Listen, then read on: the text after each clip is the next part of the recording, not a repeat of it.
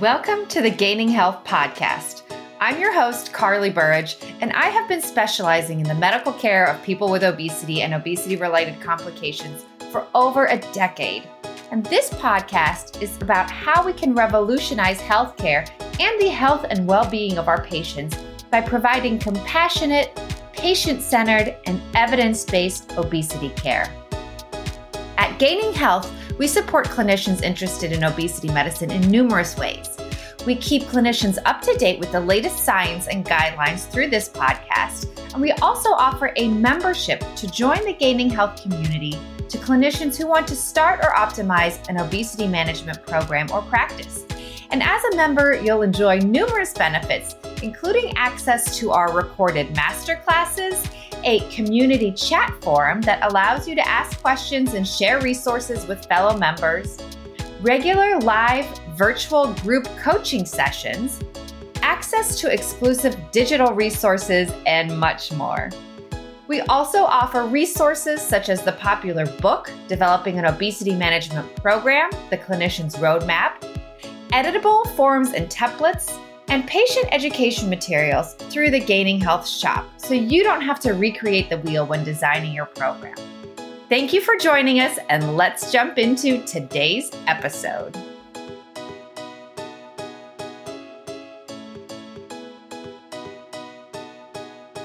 Hello, everyone, and welcome back to the Gaining Health Podcast. And today I'm really excited to have a conversation with Dr. Nina Crowley. And today we're doing things a little bit differently because Nina also hosts a podcast on obesity and body composition and things like that, geared primarily towards clinicians, called In the Know with Nina.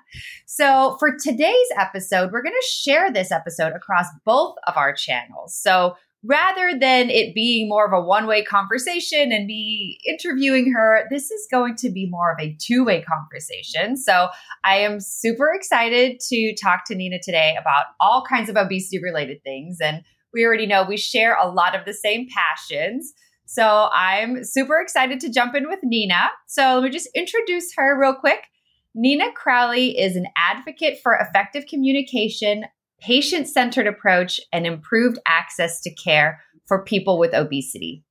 After 16 years as dietitian and program coordinator with Medical University of South Carolina's Metabolic and Bariatric Surgery program, she's recently joined SECA's Medical Body Composition and Bioimpedance Analysis Division as the Professional Affiliations and Education Manager. And Nina partners with healthcare providers and organizations to provide education and support for using body composition analysis as an outcome. Nina holds her doctorate in health psychology from Walden University, her Master's of Science in Healthcare Policy and Management from the State University of New York at Stony Brook, and her Bachelor of Science in Nutrition Science from Cornell University. Dr. Crowley has authored publications on binge eating and food cravings in bariatric surgery patients and enjoys presenting on weight recurrence, obesity bias and stigma, and the importance of careful language for impactful communication. And she can often be found tweeting online at professional meetings at Psychodietitian. Welcome, Nina. Thanks so much for having me. Well, I'm excited to have you here with me as well. And I think these type of conversations are really what I'm excited to share with our viewers. And so, I'll introduce you as a colleague in the obesity space. Carly is a physician assistant and fellow of the Obesity Medicine Association, and just learned about some more of your background with leadership with the physician assistants. And I do want to talk to you a little bit more about your business and Gaining Health. So I'm going to let you explain that. And then I also wanted to talk a little bit about some of the publications that you've authored. And anybody who knows me knows I'm obsessed with the Obesity Medicine Association's clinical practice statements and all of their really fabulous education. So I am constantly sending around your paper on body composition because I think it does a really good job kind of presenting all of the ways that we can assess body composition and kind of really dive into the nitty gritty with that. So So yeah, I'm really excited to talk to you about that. And for us, I think the conversation we're most interested in is sharing some of our shared background with bariatric surgery programs and how some of that things that we've learned over the years, that wisdom that we've gained, I think really has a place to apply in the medical space now with the medications. And I know we're both super passionate as a PA and a RD about the interdisciplinary care and a real comprehensive approach. And really, what does that mean? Absolutely. Yeah. And I love that we kind of both share that background of starting out in metabolic and bariatric surgery, because I think that has given us such a good foundation for, what does comprehensive obesity care really look like? And I think especially like you mentioned, now that we have some of these medications that are really approaching bariatric surgery type outcomes, how can we make sure that patients are still receiving that comprehensive care for obesity outside of, just having the medication? And so, this is something that you and I talked about before we started recording, is there's oftentimes this notion that we hear online or from colleagues or from friends, from people that are not as ingrained in the field perhaps as we are, that it's kind of an either or, that it's, surgery or medication, or that it's medication or lifestyle. And I think we're very passionate, both of us, about making sure that it's not an either or conversation, but it's really an and both conversation. Yes. And I think that applies in so many areas, the black and white thinking that we can tend to have, that cognitive tendency where we just, sort of push things into these two buckets. And I think for sure that's an easier way to think. And I think our media and our just kind of our way these days strengthens that, well, which one is it? I always think about this when it comes to, never to go to a dinner party and tell anyone that you're a dietitian, because you will get all sorts of questions, or maybe that you work in obesity care. I'm sure you can relate to that. But if you do admit that, and then you'll kind of automatically get that question, well, so what do you think is the, reason that we have an obesity epidemic? Is it that they don't ride their bikes to school anymore, or it's just the fast food? And, people will love to give kind of that sole response, or that, single reason, and kind of of course, a personal responsibility. They love to sort of slap that on and give it a black and white reason. And so I think the best thing that we can do is really push everyone into, the gray area, the nuances between, they're not just these two options. There's certainly not one explanation for the cause of obesity. And that trickles down to our treatment options. I know that when we got in the field, one of the things we were talking about earlier is just how, when bariatric surgery, I got into that in 2007, and I cringed at some of the stuff I used to say, but I remember really kind of thinking that for patients, this was the last ditch effort. I even have said that, and I hate that comment, especially how much I know how powerful language is. But that last ditch effort, you've tried everything else to get here. This is the end of the line, and how much pressure that would have put on folks to sort of do right. And it was very black and white. It was very all or nothing. And I think now we know, we know more so we can do better, but really looking at all of these as sort of a spectrum of care. It's fluid. It's not just surgery is the end. And of course, you're always going to have nutrition and behavior and physical activity involvement in that. But now even seeing where medication can come in before, during, after surgery. So it's not either or, though the media, I think, has not heard that message yet. Yeah. And I also think it also speaks to the chronic nature of obesity, because I remember when I first got into the bariatric surgery field too. So this was, back in around 2011, 2012. And there was starting to be more of a recognition that obesity is a chronic disease, but it was still kind of being talked about, like you said, like this is kind of either a last ditch effort, or like once you have this, like this will cure your obesity. And I don't think we were having the conversations as much yet. I think we were starting to have those conversations around that time of, bariatric surgery is a tool. It is not a cure. And obesity is a chronic disease. And even after you've had this surgery, you still have obesity, and there's still that possibility that your body will want to regain that weight. And there's still all the other elements, right, they're surrounding that may have caused that obesity in the first place that we haven't fixed with the surgery, right? And Right. so at that time, if we're not talking about this as a chronic disease and patients do experience weight gain after they've had surgery, then they saw that as like the total, utter failure. Like, I have failed this, therefore there is no hope, and this idea of talking about failing a surgery, right? And I think the language, you talk so much about language and how important that is. And I totally agree with you. We don't talk about failure anymore now, right? Or we want to try to avoid. Some people still use those terms, but really talking about, people responding to a surgery versus non-responders, and then also talking about this as a chronic disease. So, people will likely still have to have treatment and follow-up. And that may not necessarily be another surgery or medications, but it might be, and certainly, the lifestyle components are going to need to be continued, and they're always going to kind of struggle with this. This is their journey for the rest of their lives. And so I think the language around that has changed a lot as well. Have you found that also kind of since the early days of bariatric surgery?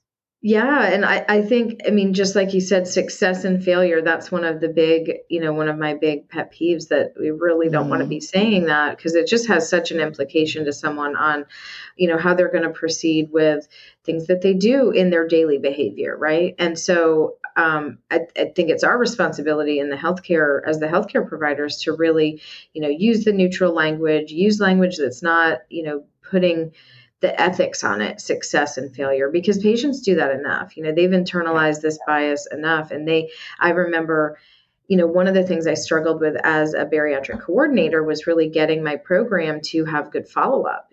How do we fix this problem that we had of poor long-term follow-up? Because we know that if, the longer people go without their team, they may be struggling, they may be doing great. But, if they're out there and they are not coming back for their, routine follow-up care, getting their labs checked, getting vitamin, kind of checking in on all of that, they might not be doing well. And the longer they're out there not doing well, the harder it's going to be to sort of get back when they're ready to get back in with their care team.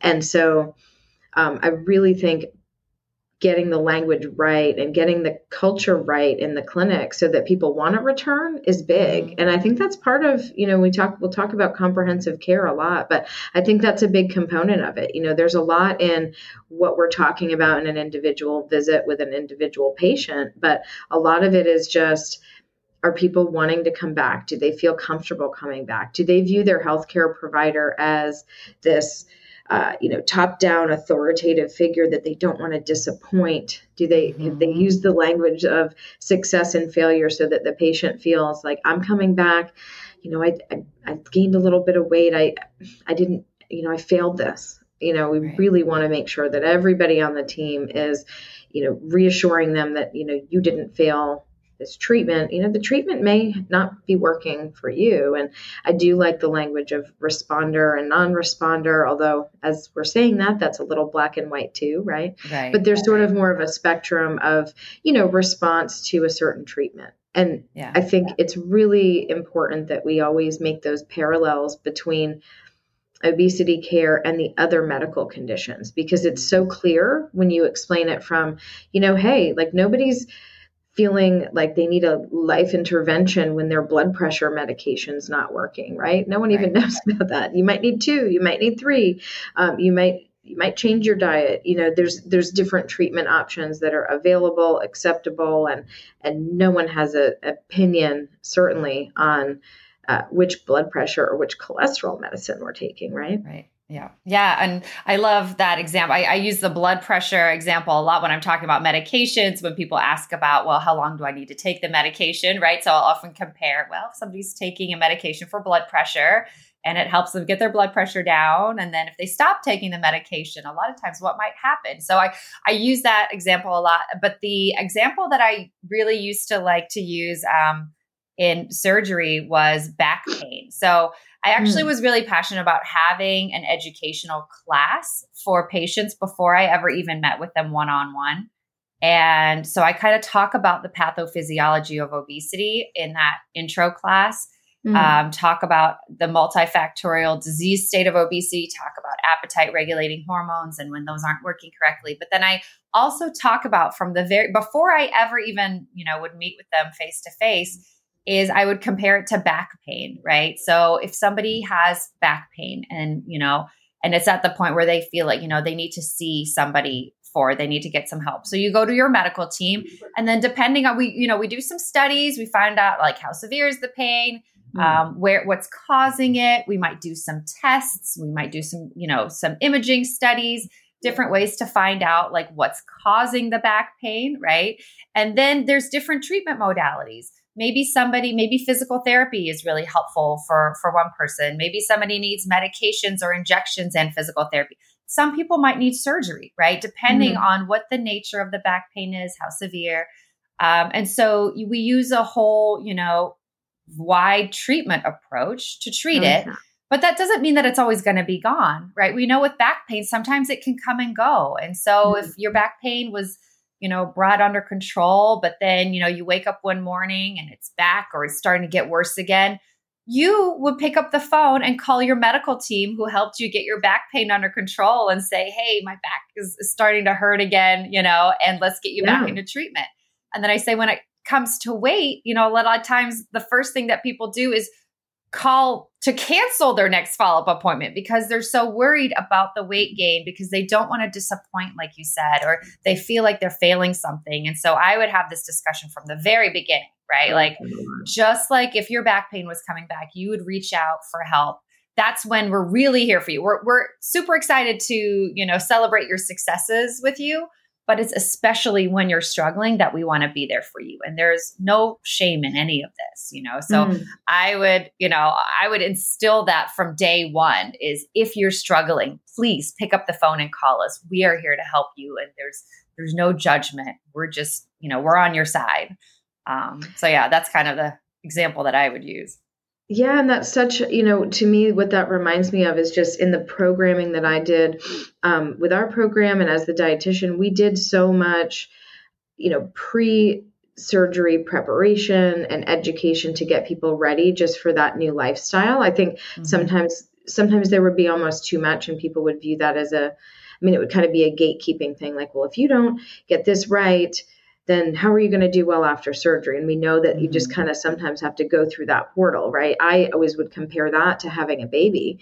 And whereas you can read all the books in the world and think you know everything, but you kind of got to go through that portal literally to figure out what it's all about. And then, this is how it works. So I would always sort of, I'm on the fence with being prepared for surgery versus demonstrating that you could do this without, because I think there is that feeling people had too of like, well, like, why don't you just do those things? And then, which ignores, of course, the disease state of obesity. But in that sort of comprehensive educational component, I think that is what I'm not seeing as much of in the culture now. And so one of the things that we had talked about is the different options that we have now. So it's not just this well-established, surgical program where, it was very structured. You'd have your evaluations with each of the team members. They'd all get together. They'd talk about, do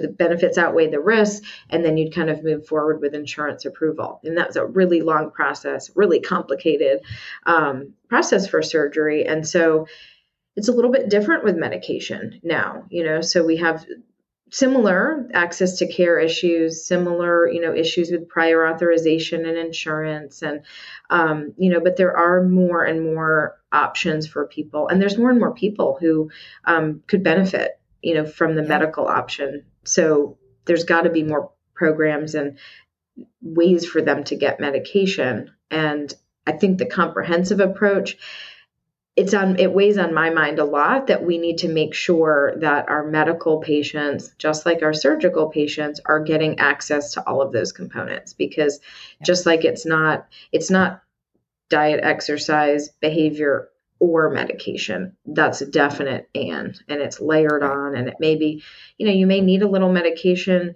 to curb appetite or to be able to, get rid of some of that food noise that we're hearing people talking about more. And so I've found that people then they're able to access some of that education that they've had over the years. And they're starting from a place of, I know all this stuff. It's just been hard for me to put into practice. And so all of those components, I think, layer on to it's a both and approach. We need nutrition, behavior, movement experts to help people at all the stages, and not just be one or the other.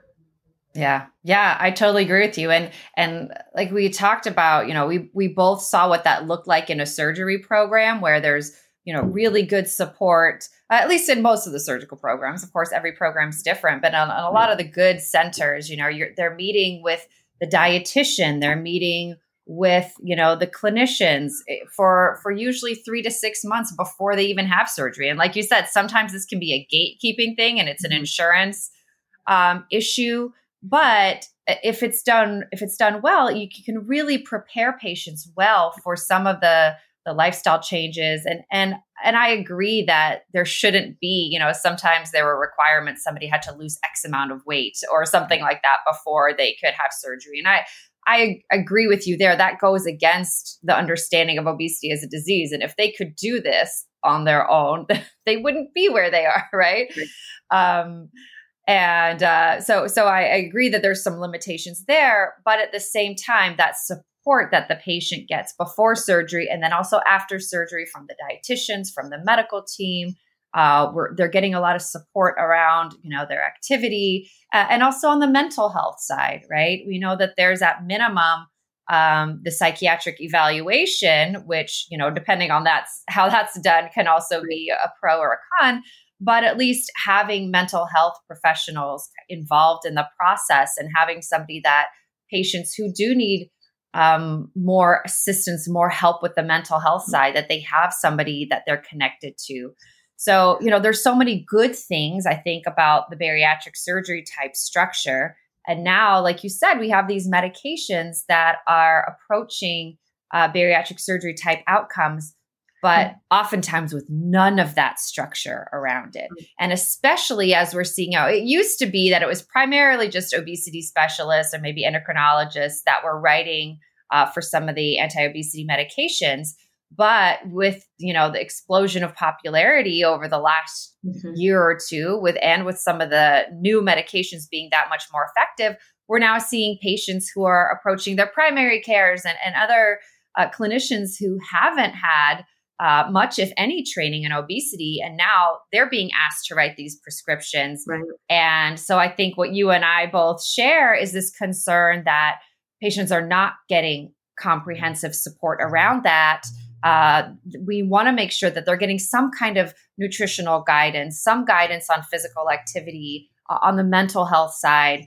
But what does that look like, right? How can we create this comprehensive obesity care in all of these different types of medical settings, and also, considering the time constraints that a lot of clinicians have with their patients. So, what you and I were talking about is there's probably not one answer to this, right? There's not one solution and everybody needs to do this, but let's talk about, for each clinic, for each clinician, what are their options to make sure that the patients are receiving that type of comprehensive care, whether it's directly through that provider or whether that provider, partners with, other clinicians in their community or online programs or community programs or, some kind of way to make sure that patients are being offered that comprehensive care around those medications, and that it doesn't become like we so often see in medicine,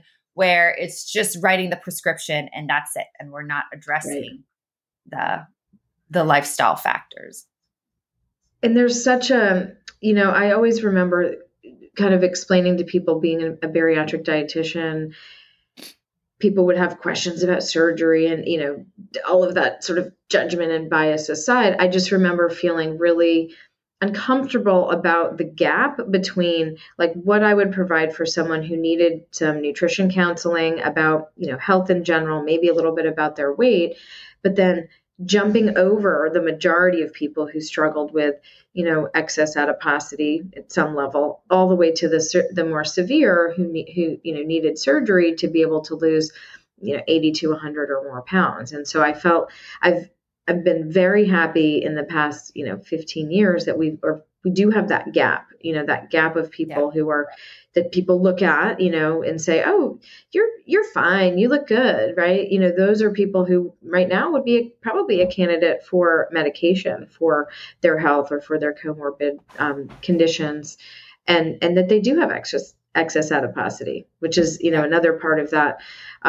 How do we define that and look at that and stage where people are at with their disease process and what kind of resources they need? But yeah, from a comprehensive care approach, even just as you said, that education and that information up front, I wonder how many folks are getting that. Like even just the obesity is a disease and it's not your fault conversation, they're probably not getting that in all of these different configurations of how people are getting medication these days. So yeah, I do think it is, again, our tendency to want there to be one answer. And okay, well, my clinic does it right. We do this, like come to us, we do it all. Well, that may work for some people. Some people may be able to do it in person. Some people might need, virtual care, and that might work for them.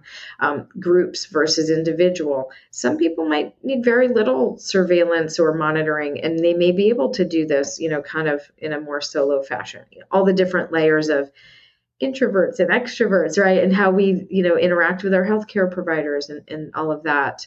But, I do feel, as we discussed, that providers and people who are the prescribers do have a responsibility to sort of help the patient configure that in some way, shape, or form, right? It may not be offering it all in your exact office, but if you're the one prescribing them an effective medication, just like a surgeon, you would never see a bariatric surgeon provide surgery and then not have any aftercare, not have a staff to take care of, any of these things. So I do think there's a lot of lessons learned from that comprehensive approach that we had to the medical realm. And we're seeing so much more of it. I'm seeing so many more providers assembling teams that include dietitians, that include mental health, behavioral health, that include exercise physiology and physical therapists, any of these different,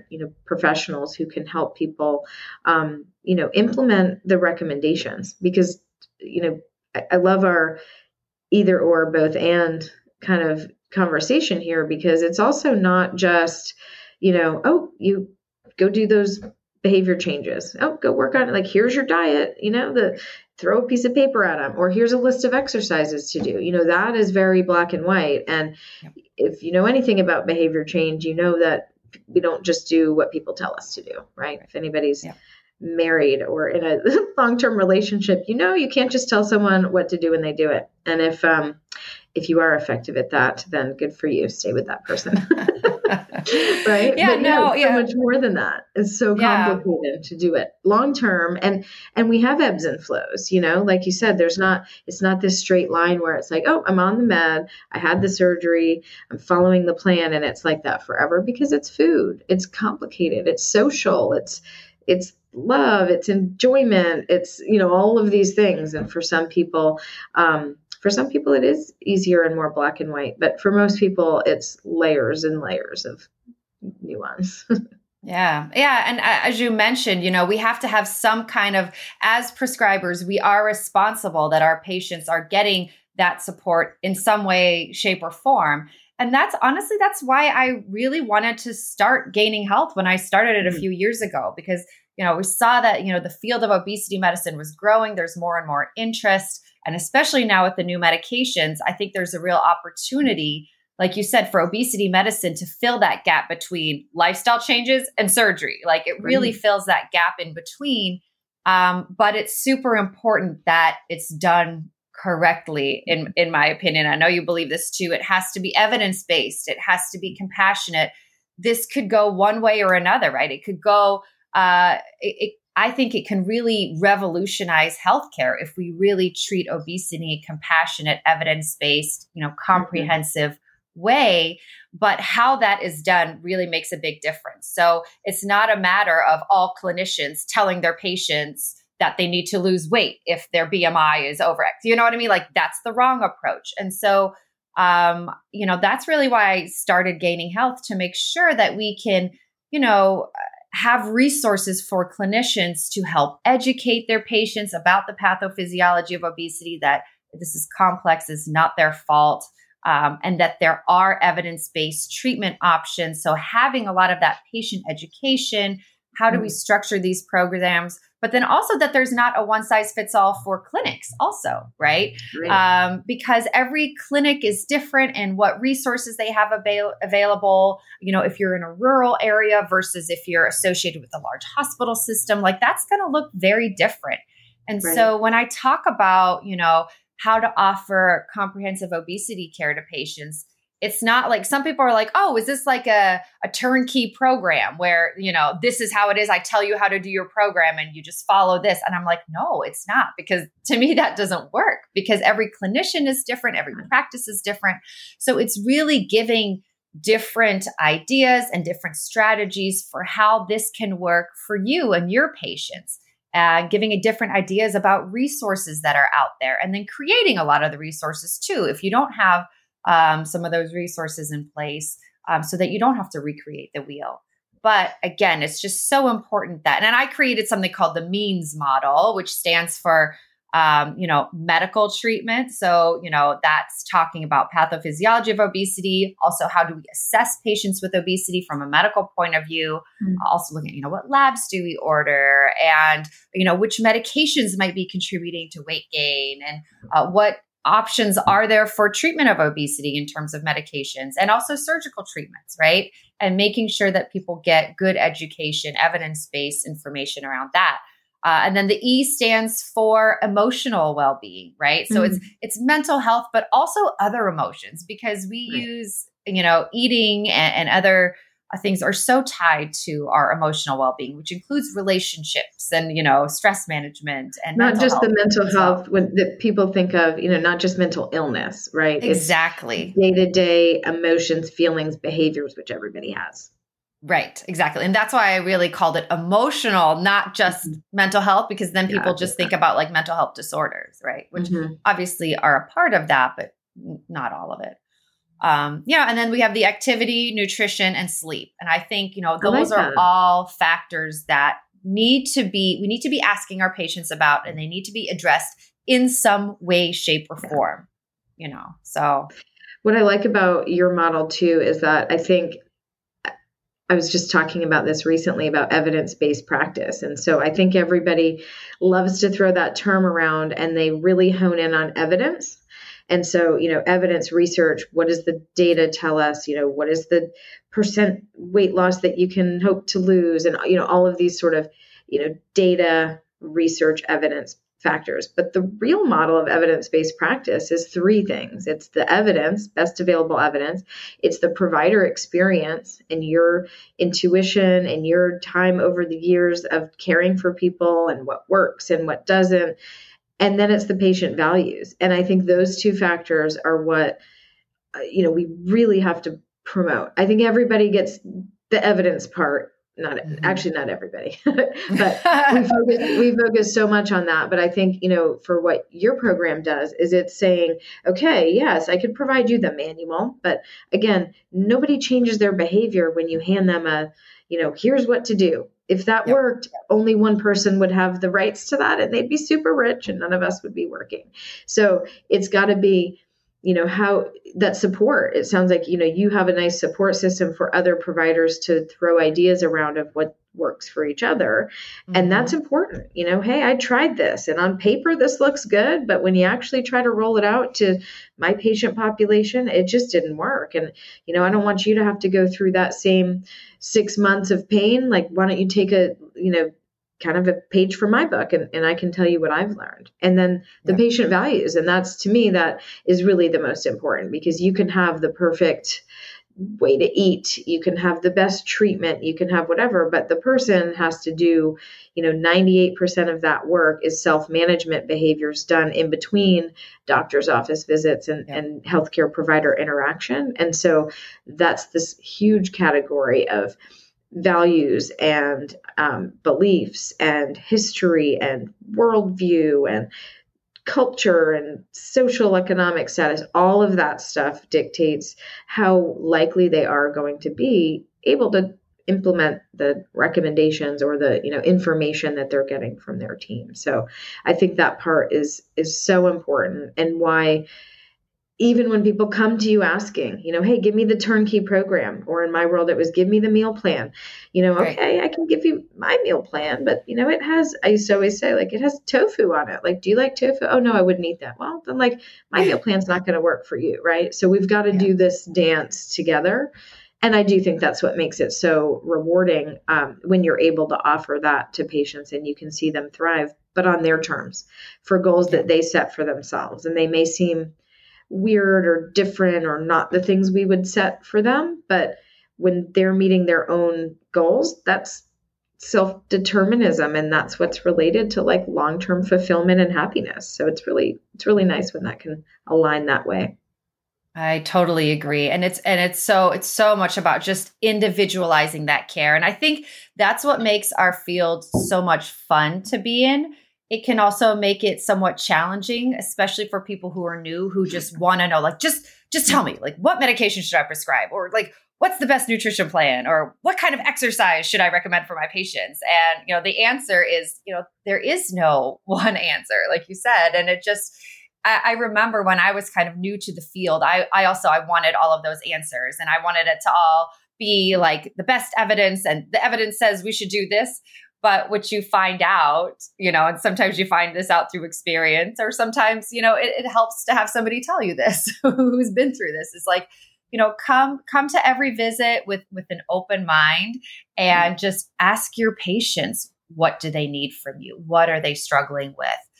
What's going well for them, right? Also celebrating what they're doing well and what they've accomplished, because so often patients will focus on the one time that they screwed up, quote unquote, right? Or, and so just, really being an open book and not having a preconceived notion of what you think that patient might need at that visit, but really just being open and, and having that conversation with them.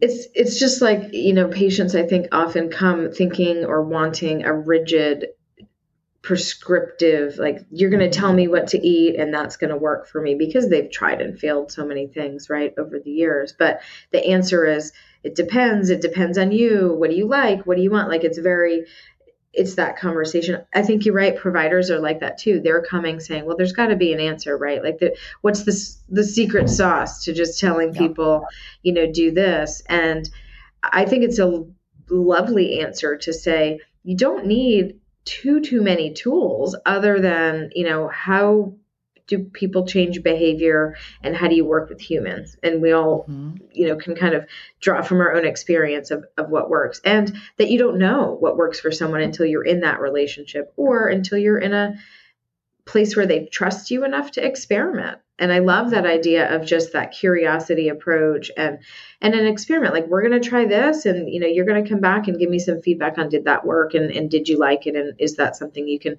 continue? And maybe it will be. And, I think that whole approach is, it also makes it, I guess it makes it so that AI can't do our jobs, right? Eventually. That's true. It's true. To like write it in an algorithm, even for each other. So we've got to sort of, figure it out for the person. And until people know themselves that well, I don't think there'll be a one size fits all approach, which is, again, what makes it great, right? Like, what if there were just one way to lose weight or one program out there, and you weren't on the side of owning it or doing it? Like, then what options do you have?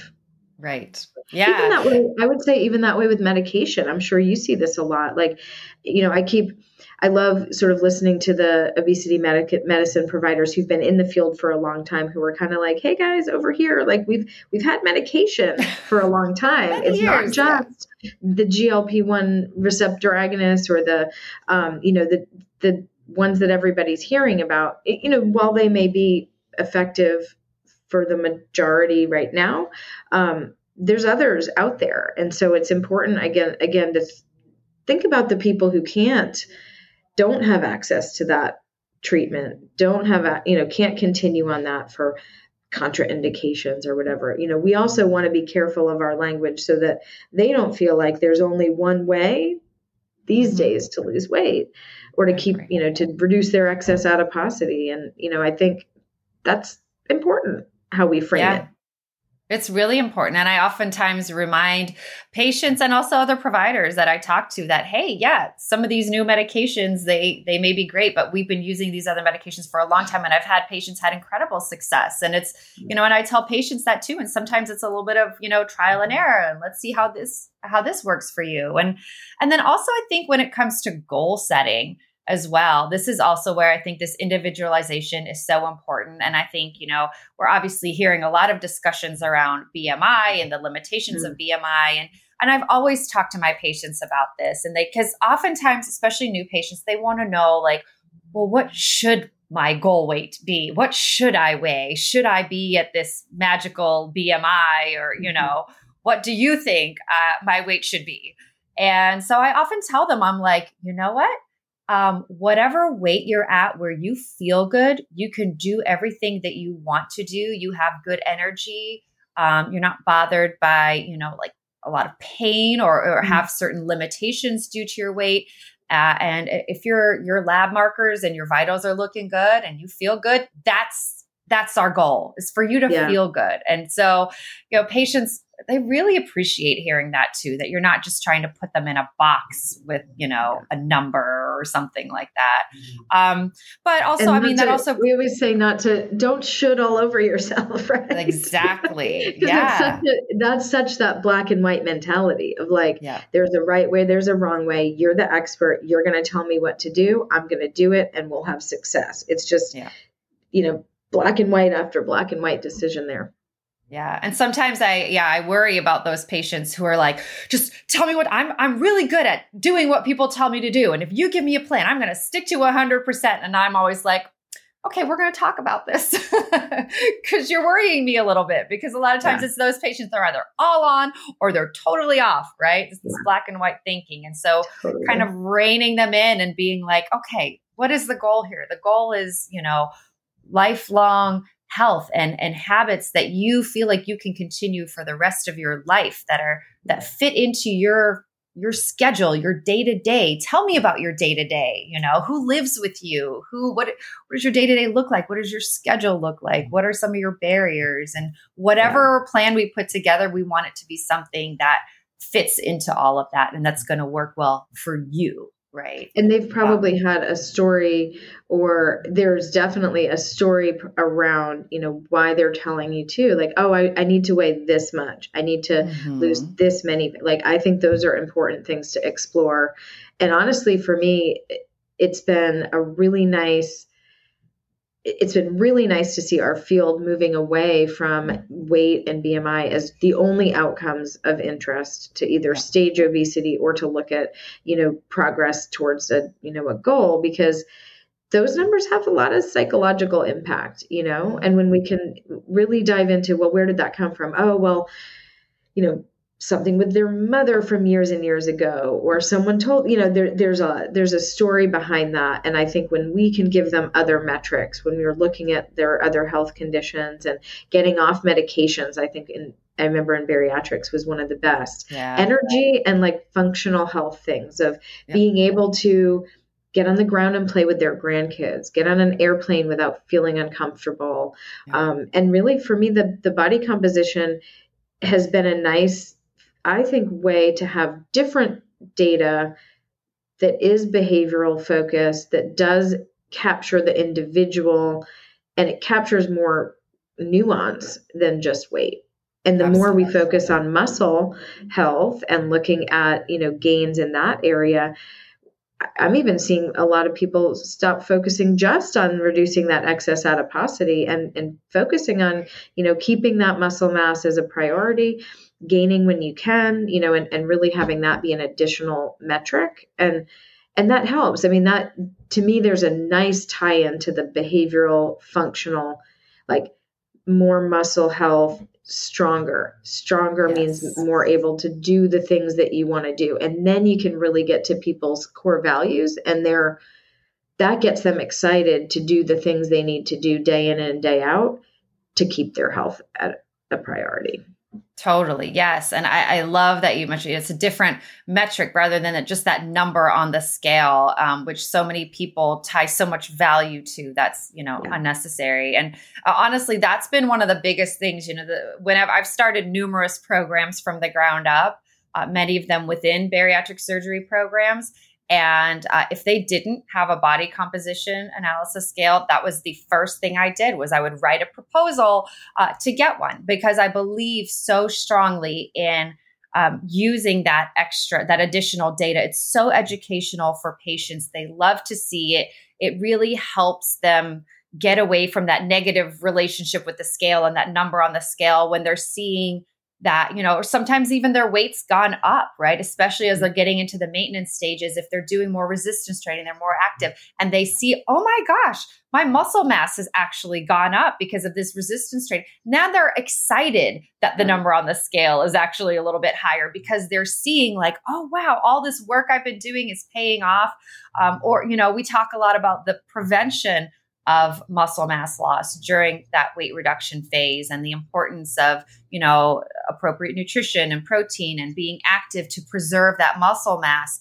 And it really speaks to a lot of patients. They really can see the importance of that. And especially, as we're meeting with some of our elderly patients as well, and they see that some of their other friends or family members have lost function and have gotten weaker, and they don't want that, right? And so it just really reemphasizes we're talking about quality of life and health and strength and not just that number on the scale. So I totally agree with you.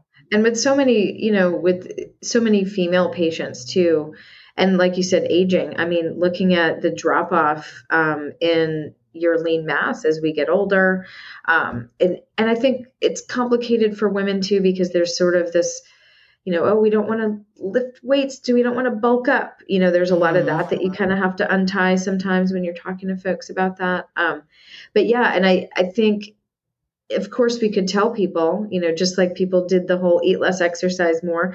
I think there's people that are just, eat more protein and lift weights, right? Like that's kind of a version of that same black and white advice, which is not helpful. But when you can actually sort of tie their, like a patient before they're on medication, and you can look at, hey, look, your body weight is higher and it puts you in this category. And maybe even your adiposity, your body fat is higher, but your muscle mass is really low. So if we're going to put you on a medication, we need to monitor that much more closely. We need to, maybe have you see a exercise or nutrition person more frequently.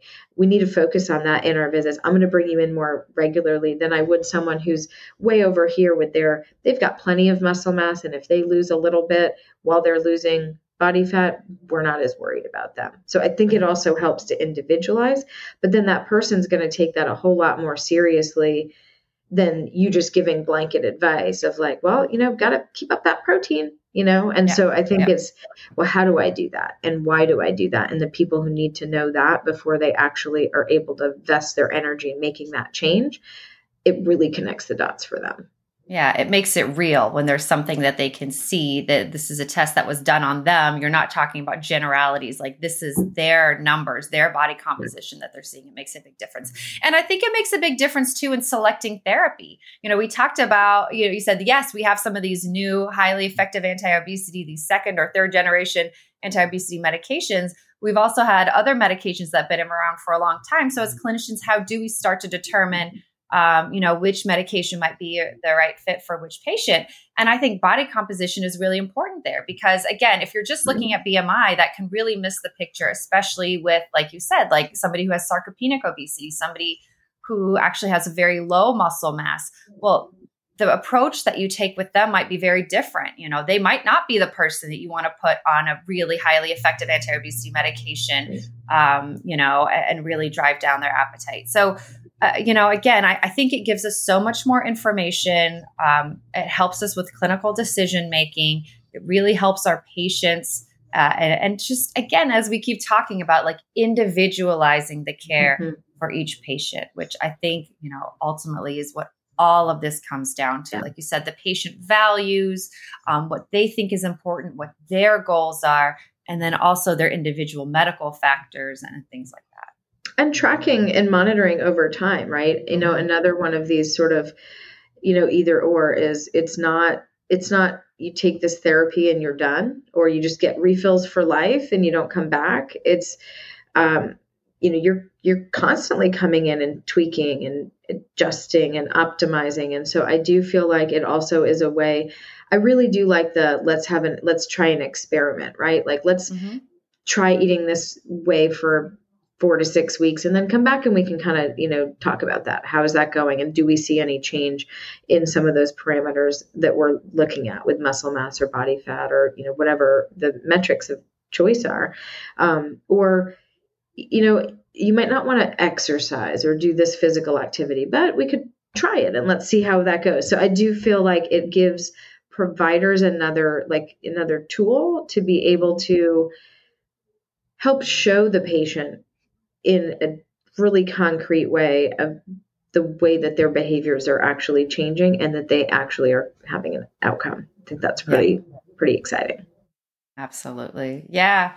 Oh, Nina, I think we could probably talk about this for hours. Let's clear our calendars and keep talking.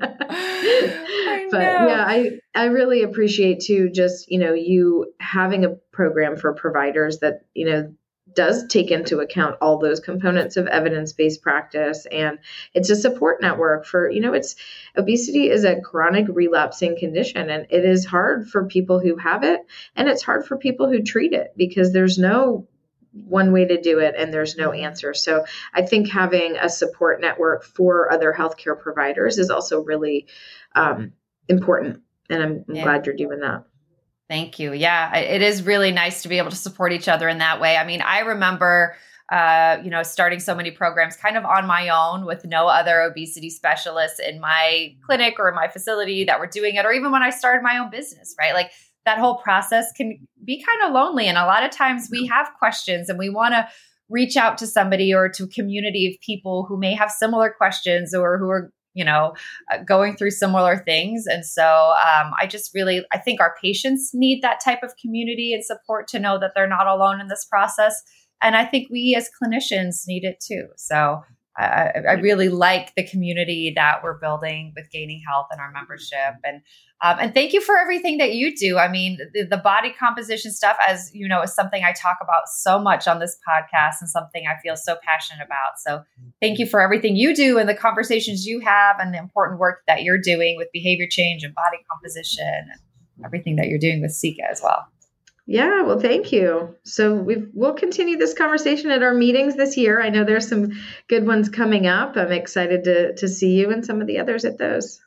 Yes, absolutely. And I'll make sure to thank you for giving me some of your contacts. I know you're pretty active on social media, so I'll be sure to put your contact stuff in the show notes as well for people who want to follow you and reach out to you for more information. Yeah, and we'll link to your some of the resources through OMA and some of yours. So if other providers want to connect with somebody and get that provider experience component of EBP, I think that's a great place to start. All right. Well, thanks so much, Nina. This has been a joy. Thank you for joining us on the Gaining Health podcast and for your commitment to learning more about how we can care for people with obesity in a compassionate and evidence-based way. If you'd like to learn more about Gaining Health and how we support clinicians who want to start or optimize an obesity management program, please check us out online at gaininghealth.com. And if you enjoyed this episode, please consider subscribing to the podcast and sharing it with a friend or colleague, and leave us a review. And lastly, if you'd like to support the podcast financially, even if it's just $5 a month, we would really appreciate it. And you can do so by clicking on our Patreon link in the show notes. Thank you so much, and we'll see you next time on the Gaining Health Podcast.